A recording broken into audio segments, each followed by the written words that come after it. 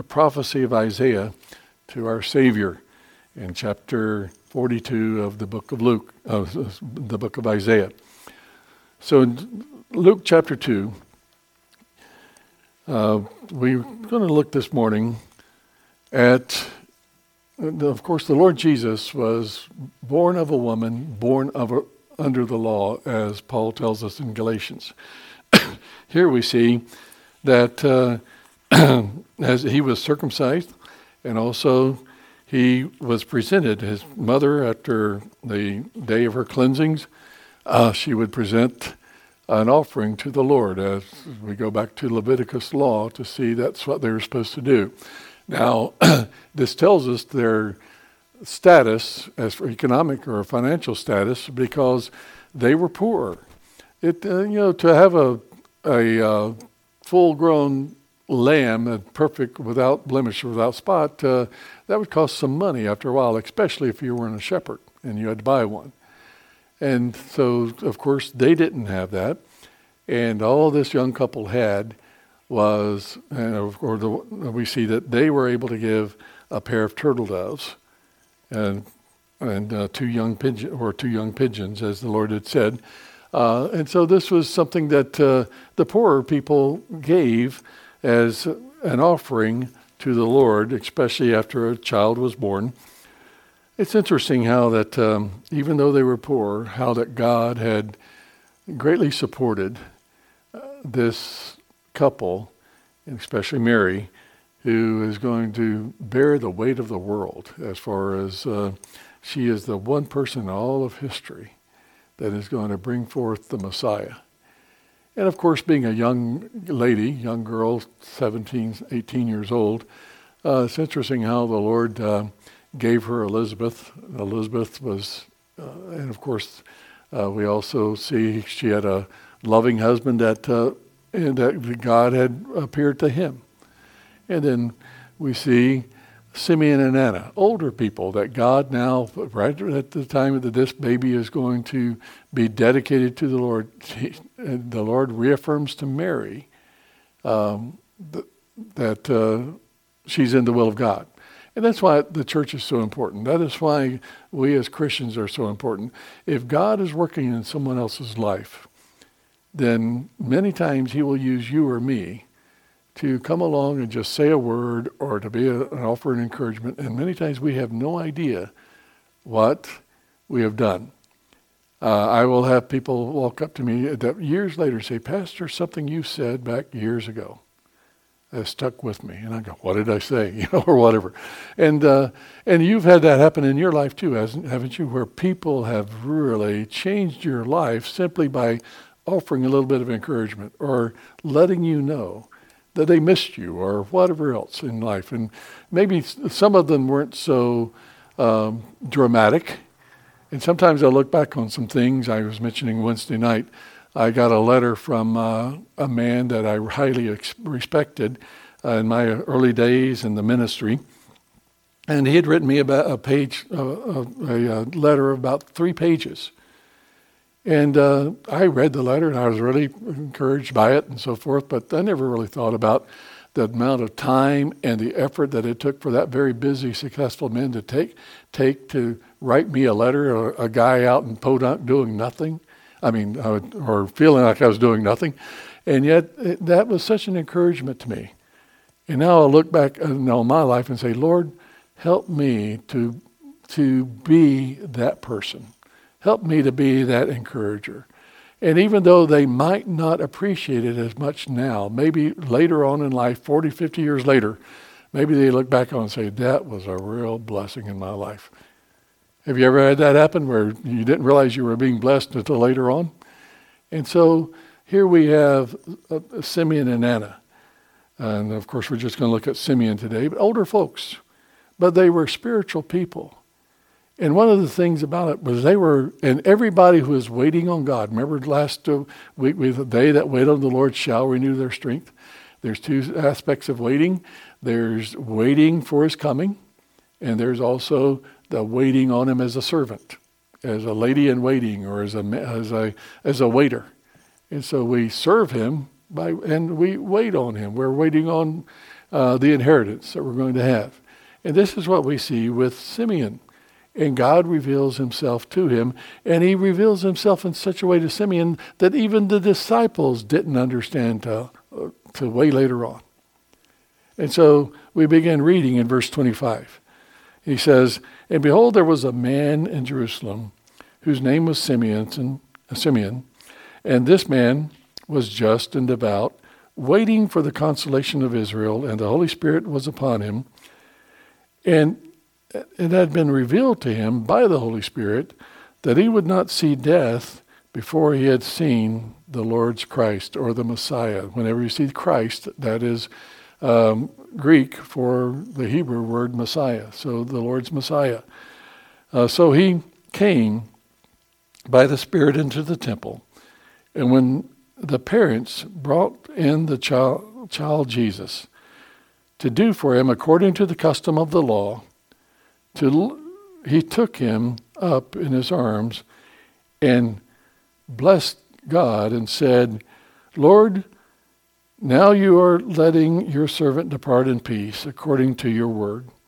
For my eyes have seen your salvation, which you have prepared before the face of all peoples, a light to bring to revelation to the Gentiles, and the glory of your people." And Joseph and Mary marveled at these things which were spoken of him. Then Simeon blessed them and said to Mary, his mother, "Behold, this child is destined to to the fall and rising of many in Israel, and for a sign which shall be spoken against. Yes, a sword will pierce through your own soul also, that the thoughts of many hearts may be revealed." Now, Father, we pray that you will bless the reading and the preaching of your word. May we gain a whole new appreciation of what you have done and the price that you paid for our salvation, that we can glory in your presence in our hearts and in our congregation this morning, that we can sense, Lord, your leading, and that we can appreciate the great grace that you've bestowed upon us. And so, Lord, we pray that you would help us to be like Simeon or Anna, that you can use us as a encouragement to others that may be doing greater works than we'll even dream of doing, as the Lord Jesus was to Simeon. So bless, Lord, we pray in Jesus' name. Amen. So we see that Simeon was an older man.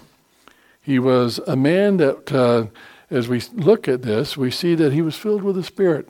Now, a lot of people say, well, the people couldn't be filled with the Spirit in the Old Testament. Well, here we see before the cross, there was, you can be led by the Spirit even in the Old Testament. And so it wasn't so much that you came and gave those offerings and all those rituals and the sacrifices that made you spiritual. It was this was what was to remind you of what God was going to do for you when he came. And so those people, and one thing I like to say, and I've never seen any difference, and everybody that was looking for the Lord Jesus in the Gospels, Matthew, Mark, Luke, and John, always found him. So those who were waiting on him, those who knew there was something out there that God had promised, they always found him. And here we see that Simeon was the first. He was looking. He was waiting for the consolation. He was looking for the consummation of this promise that goes way back to Job, the first book of the Bible written. He said, "I know my Redeemer lives. He's out there. And one day I'll see him." And so, and of course, we go through Moses, or Abraham and Moses, and they were looking. Moses was looking for a city not made with hands. They were looking forward to this Messiah who was going to come. And so the whole idea of the ritual was a symbol of the things that he was doing. The blood that was shed was, of course, the lamb was going to be the Lamb of God. And so whenever they would come and offer these offerings, they knew that that wasn't what was the end game. They knew that God was coming. God was going to do something because the Messiah was going to come. Every baby boy that was born, especially during the time all the way up till Jesus, especially the last part of Israel's history, and before they went into captivity, they would have a party thinking that the mothers would think, maybe this is the Messiah.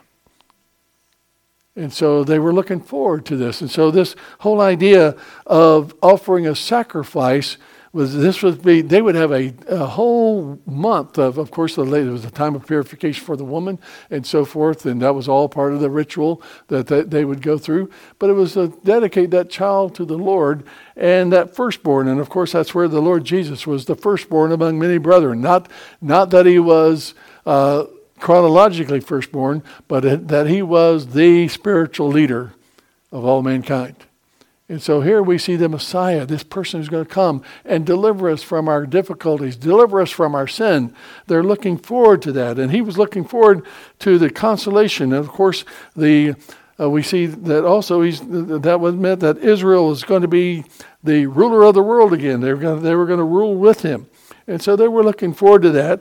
And yet this man, God gave him a revelation that even the disciples didn't understand until after the resurrection.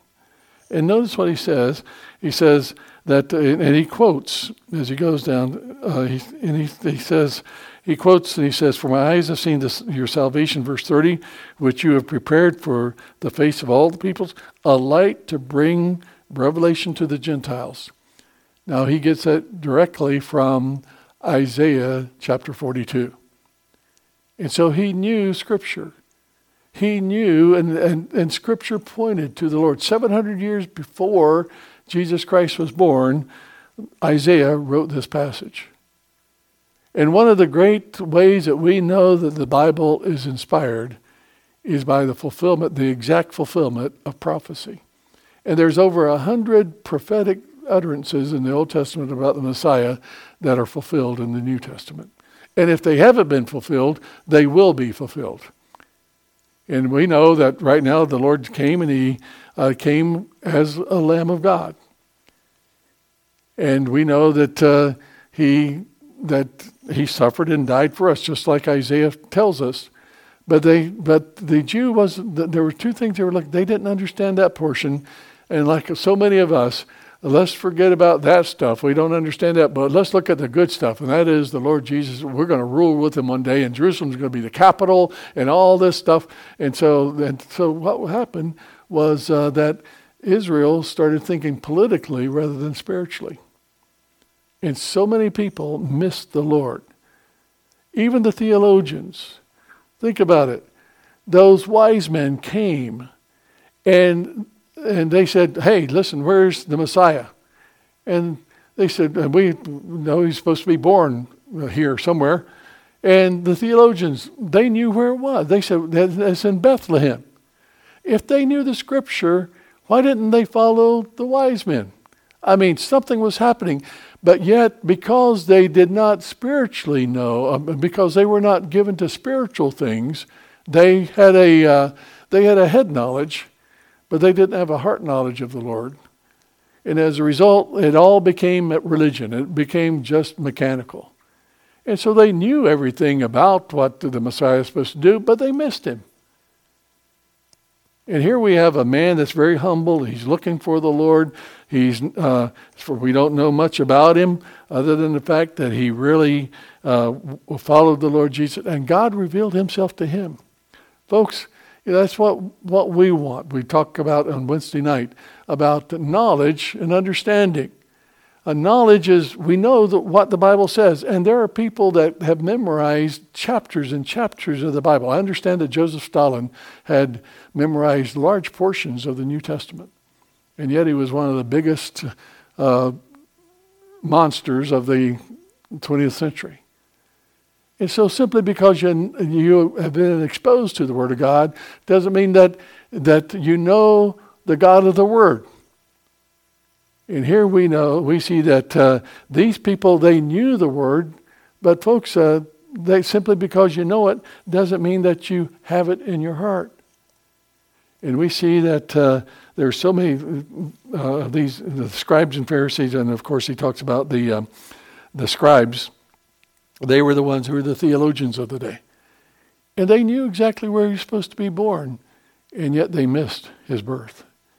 And we see that Simeon said this. But then another thing about Simeon that he understood, and he talked to Mary. You can imagine, you just see this.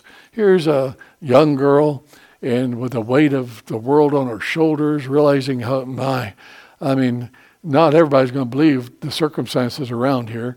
My own relatives aren't going to understand that God did this.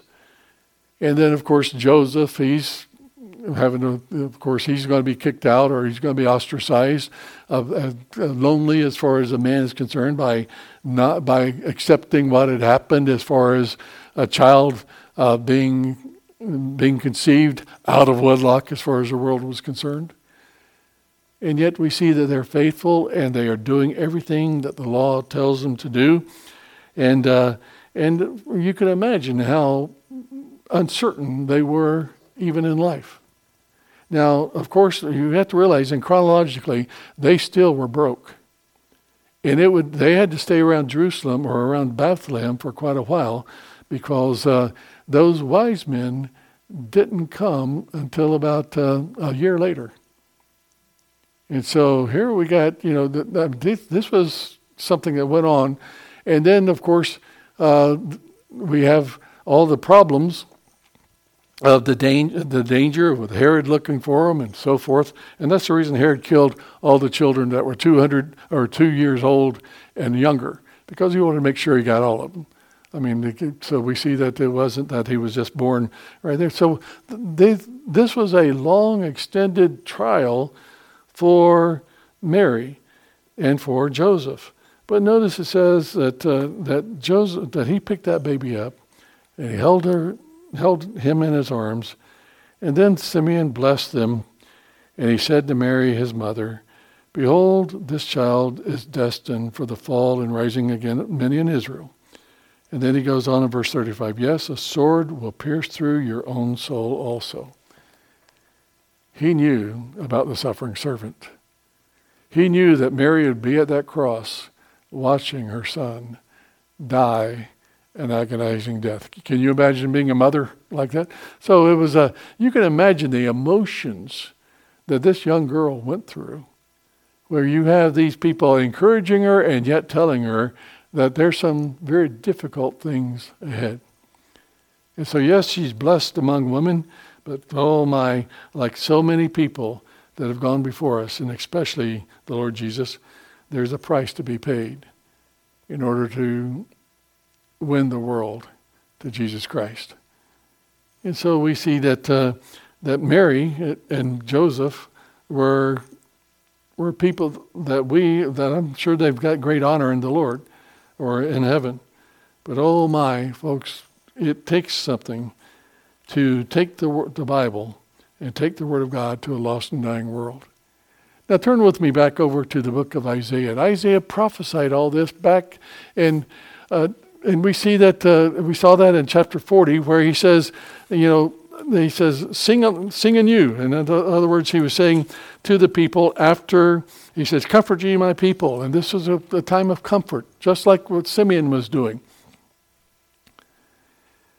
And so we see that with Psalm, there's actually Psalm from, I want to say Psalm because it's one long poem, but Isaiah chapter 40 through 48 deals with our Lord and with the servant of the Lord as a servant, and in doing so, or the supremacy of the servant that the Lord is. And so we see that if you turn, we see that he is talking. Let's just turn back to chapter 41, and we see that he's talking to these Israelites.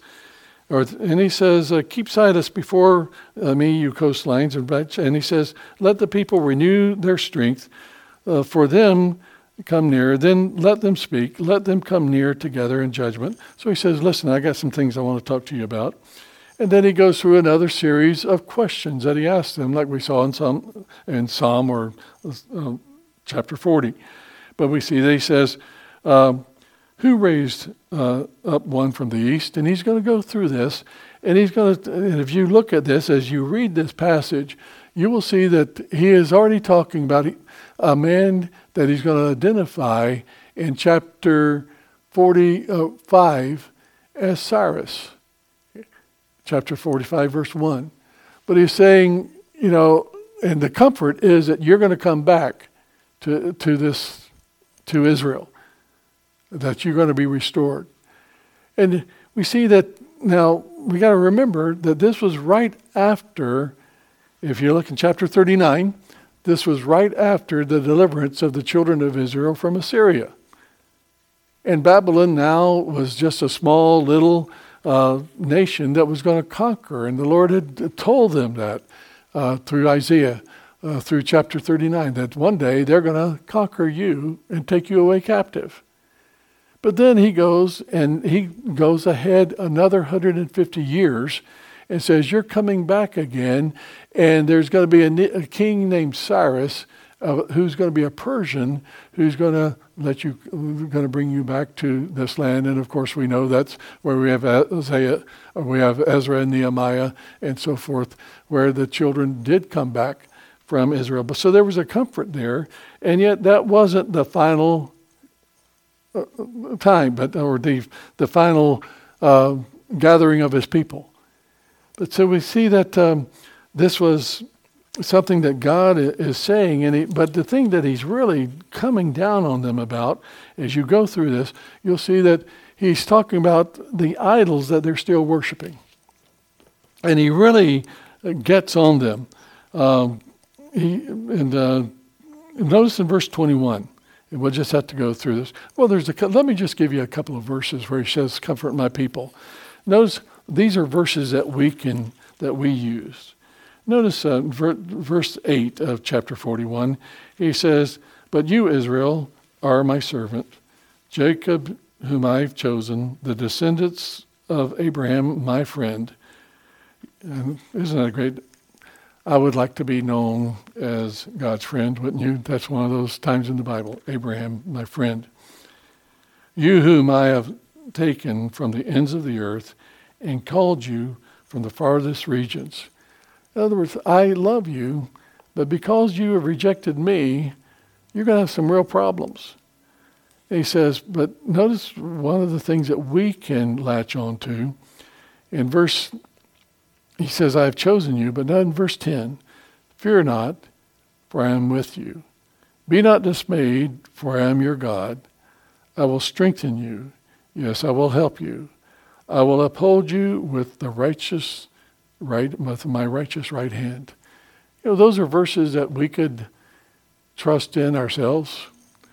All Scripture is given by the inspiration of God. Isn't that one of those great verses? There's so many words of comfort, probably more than any other book in the Bible, especially any other section of the Bible, than we find God comforting his people. And here is one of those great verses, and we'll see many others. In fact, we'll make a list of them, of all the different comforts that God wants his people to have. And of course, prophetically, this was Israel. But he had to deal with them about their sin. And he kept having to deal with them about their idolatry. Notice in verse 21, present your case, says the Lord. Bring forth your strong reasons, says the King of Jacob. Let them bring forth and show us what will happen. He's talking about the idols. You've made these idols, as we saw in chapter 40. You have fashioned them after your own hands. Now you let them tell a prophecy. You let them tell you the answers to life. And he challenges. Hey, and much like Elijah did. When Elijah said, he said, pour a little bit more, shout a little bit louder. And if your gods can bring fire down from heaven, of course, so he was mocking them. And here Isaiah is mocking the people. He says, these idols that you have, these things that don't amount to a hill of beans. And you are trusting them. And folks, the idols of education that we're having today, the idols of entertainment. I mean, people are giving themselves over to anything but God. And how sad it is to see the things that are being passed as God today, or gods today. We call our entertainers goddesses. We use all kinds of terms about people today that makes it sound like we're worshiping either what they do or who they are. But then in chapter 42, and with our time is, he says, "Behold my servant," in verses 1 through 9. And this is where he gets this. "Behold my servant whom I uphold, my elect one, in whom my soul delights." Now where do we see that? Remember when the Lord Jesus was baptized? And the Spirit came down upon him, and he said, "This is my beloved Son, in whom I am well pleased." And so Isaiah is predicting it, and Jesus fulfilled it. "I will put my Spirit upon him." Yes, the Holy Spirit came down upon him. And even when he went to his synagogue in his hometown, he said, "The Spirit of the Lord is upon me." He knew what he was there for. Jesus was not some mistake that didn't understand where he was, what he was doing, and died a martyr's death. No, Jesus Christ came for a purpose, to die for you and me. And it was predicted 700 years ahead. It's interesting, the Lord. So these are the things that we know. They were predicted, even the place he was born. 150 years later, he predicts that Cyrus is going to be there, and everything that Isaiah prophesied, especially about the birth of the Lord Jesus, has come to pass. Now, the things that he's prophesied about him being the king over all the earth, that's coming to pass. And one reason I am assured that's going to happen is because he's been 100% correct with everything that's been fulfilled so far. Just like when he came to earth, the disciples were looking for a conquering Messiah. But the Lord revealed to Simeon that he'd be a suffering Messiah also. And so we see that and then we see his character in verse 3. "A bruised reed will he not break, and a smoking flax he will not quench." Now, that's the character of the Lord. He was going to be very gracious, and he was, let's go back. His voice will not be heard in the street. The idea there is that this smoking flax was just, flax was what they would use to put in a wick in a lamp. But if it had no oil, all it would do is smoke. And so he says, "I'm not going to quench it. I'm going to fill it full of oil." And then he says, "A bruised reed." That's they would take reeds from the like all straws, or some of them could be thicker, and the thicker ones they could actually take and cut off and make it, and the shepherds would use them for flutes and entertaining the sheep and so forth. But a bruised reed was worthless. And yet we see that God says, and this is, think about man. We're bruised. Israel was a bruised nation. It had a lot of smoke but no fire. It had a lot of smoke but no oil. But it was the Lord Jesus who was going to come and supply that for man. He says, "A voice he will not that you've heard in the street, that he will not raise in the street." If you go back and look in Matthew chapter 12, you'll see that Jesus healed a man with a withered hand. And he told them, "Be quiet, don't tell anybody about it." But then the Pharisees who had been around it wanted to kill him. And so we see that he was not a rebel rouser. That word there that he says he will not cause his voice to be heard, or that he will not cry out. is a word that it means he won't squawk like a crow. He won't bark like a dog. He's not going to be a person who's going to be out there rebel rousing. You know, sometimes whenever I hear these chants in the street from these activists, I can't understand what they're saying yet. That somebody has to tell me later on. But that's the idea. The Lord wasn't going to be a squawker. He wasn't going to be someone leading some revolution down the street. In fact, whenever people got healed, he'd tell them to stay back. He didn't want to be known as a faith healer. But then, whenever he said this, you go back and if you look, and we won't take time this morning to do so, but if you look in Matthew chapter 12, verses 18 through 21, he quotes this exact section from verse 2 through verse 4. And he said, this is the description of who Jesus Christ is. He's a man. He came unassuming. He came and he was going to be very gentle with the people. He's not going to be discouraged in verse 4. He came, he set his face toward Jerusalem, knowing that he was going to go there to die. And so he wasn't going to be discouraged. And he established justice until he established justice on the earth. Two things there. He justified us, and he will. So that's one thing he's done. But one day he will establish justice on the earth, and the coastlands shall wait for his law. So, folks, we're still waiting. So some of this hasn't been fulfilled. But then notice what he says in verse 5. Thus saith the Lord, says God the Lord, who created the heavens and stretched them out. Notice salvation goes back to creation. Time after time, we see this. If you look in Romans chapter 5, what a great passage about the Lord saving us, and that while we were yet sinners, Christ died for us.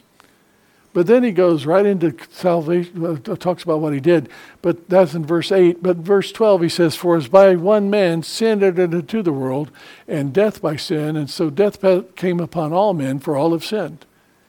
So who was that man? Adam. And so when did death happen? After sin. So there couldn't be any evolution. You look at the rest of that chapter, the first Adam, all die. The second Adam, the Lord Jesus, all live. And so here we have the whole idea of creation and salvation are tied together.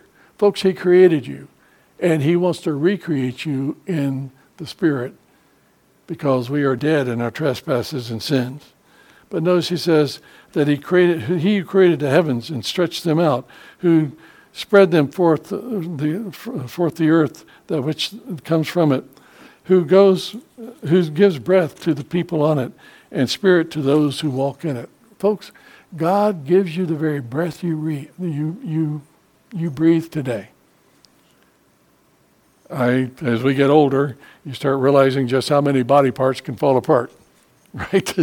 You realize just how that God remembers our frame, that we're dust. We think we're going to live forever, or live like we're going to live forever, and yet God knows He keeps us together, and even our breath is numbered by the Lord. And so, in doing that, notice in verse 6, I, the Lord, have called you in righteousness, the Lord Jesus, and will uphold your hand. I will keep you and give you as a covenant to the people. You go back to Abraham, all the world's going to be blessed through the Lord Jesus Christ. Genesis, all the way back to Genesis chapter 12, verses 1 through 3. A light to the Gentiles. A light to the Gentiles. That's what Simeon saw.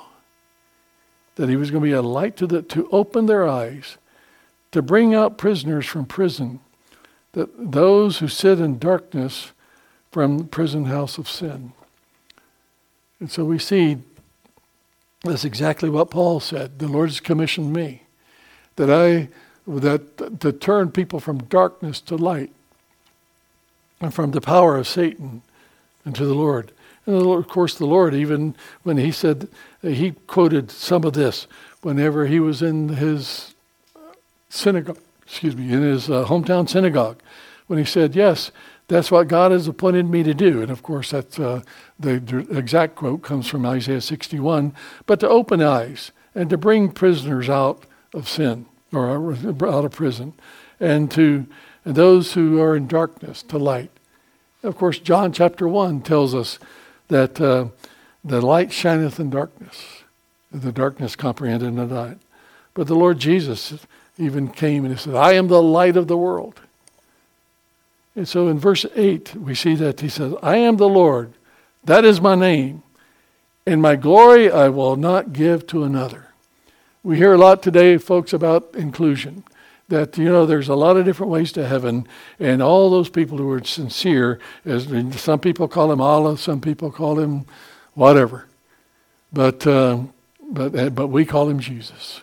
No, my friend, there's no other name given under heaven, given among men, whereby men must be saved. People are saved through the Lord Jesus Christ. He will not share his glory with Buddha. He will not share his glory with Allah. He will not share his glory with you or me. And so we see now, he will reveal his glory and he will reflect his glory through us. But whenever we try to grab his glory, God has ways of bringing us down.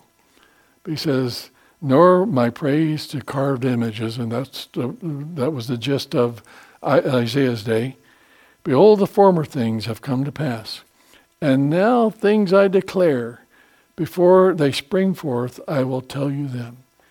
He's saying, I will prophesy, and he's going to continue now in giving both immediate history, what's going to happen, as well as he's going to talk about the suffering Messiah, and he's going to talk about the Lord Jesus coming.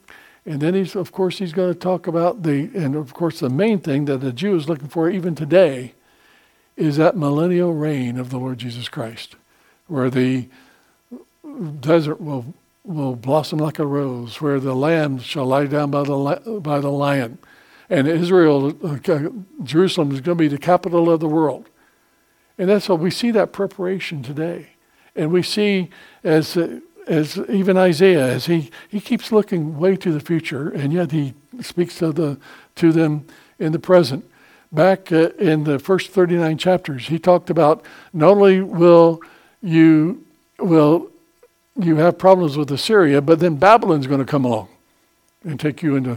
But then he's in this chapter, he's dealing with Babylon, but then he's dealing with Persia is going to come along. And there's a guy named Cyrus that is going to let you go. That's what the Bible tells us, that Ezra and Nehemiah actually took this passage and showed Cyrus.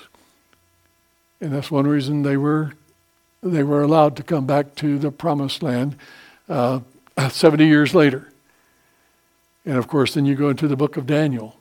And the book of Daniel outlines history, Babylon, Persia, Greece.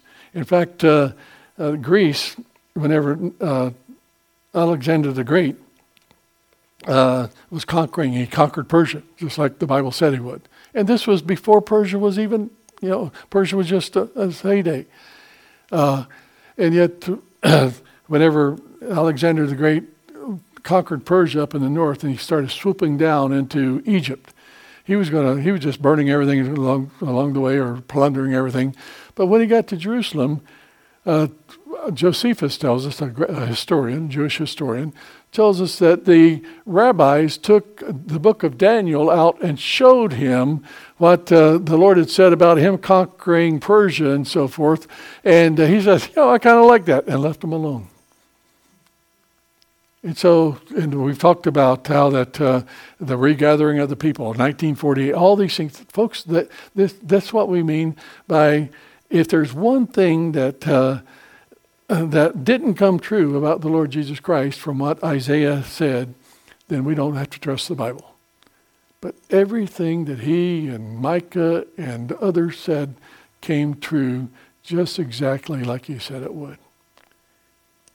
And so we see that those who will wait on the Lord, we're living in a day today, much like Israel, where they'd given up on him.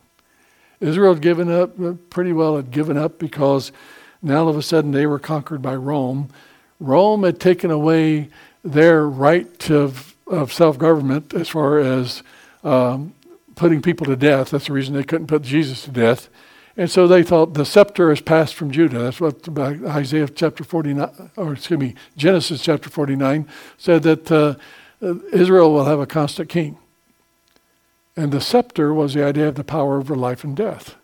I mean, remember when Esther went in to see the king, and if that scepter wasn't put out there, she was dead. And so the scepter was the idea that the king had final authority over life and death.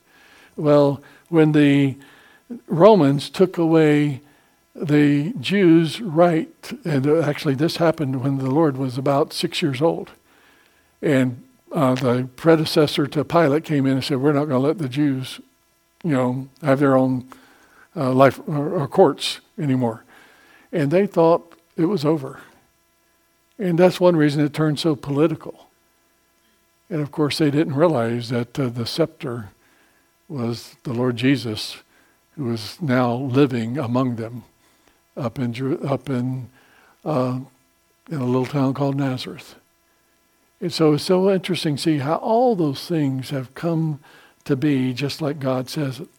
Now we're living in the last days, and just like Peter tells us, there's coming a day when people are going to be saying, where's the promise of his coming?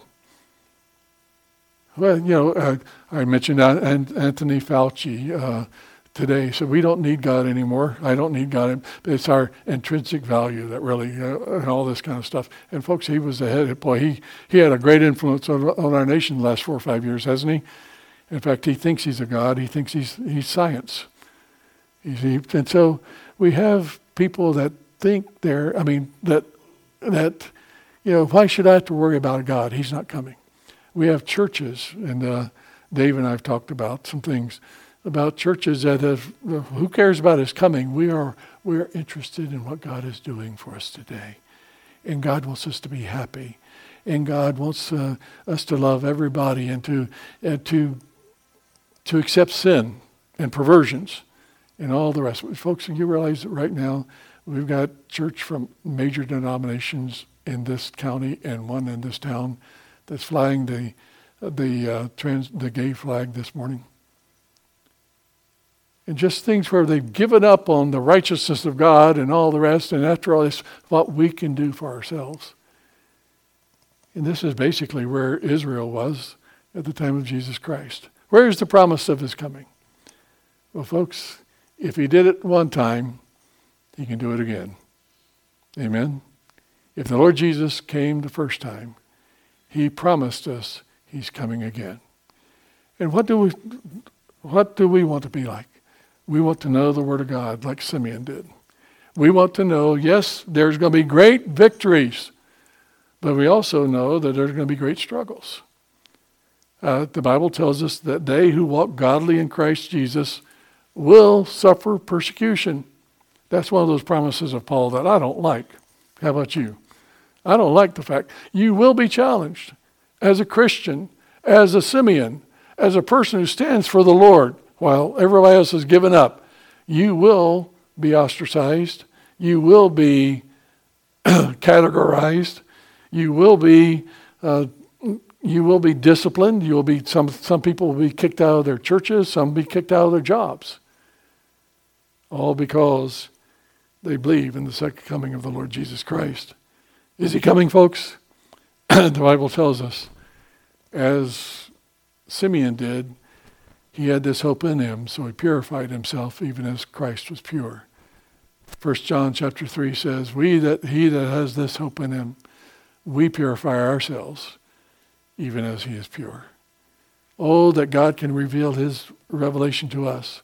Oh, that we can see what God is doing in the world today through his eyes.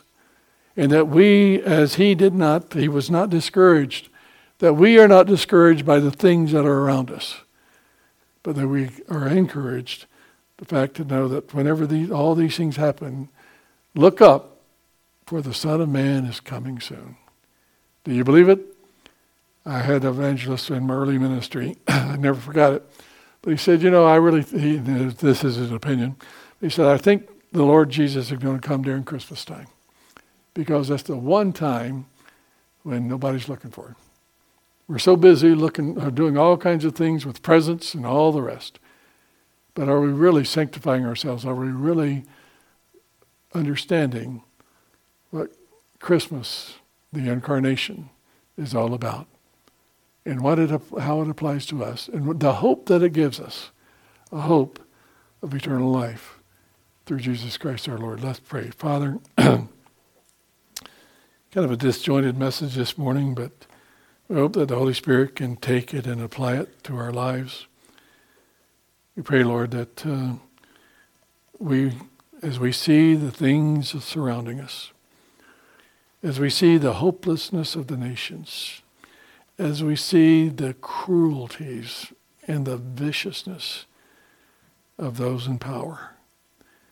Oh, Lord Jesus, may we realize that you're coming soon.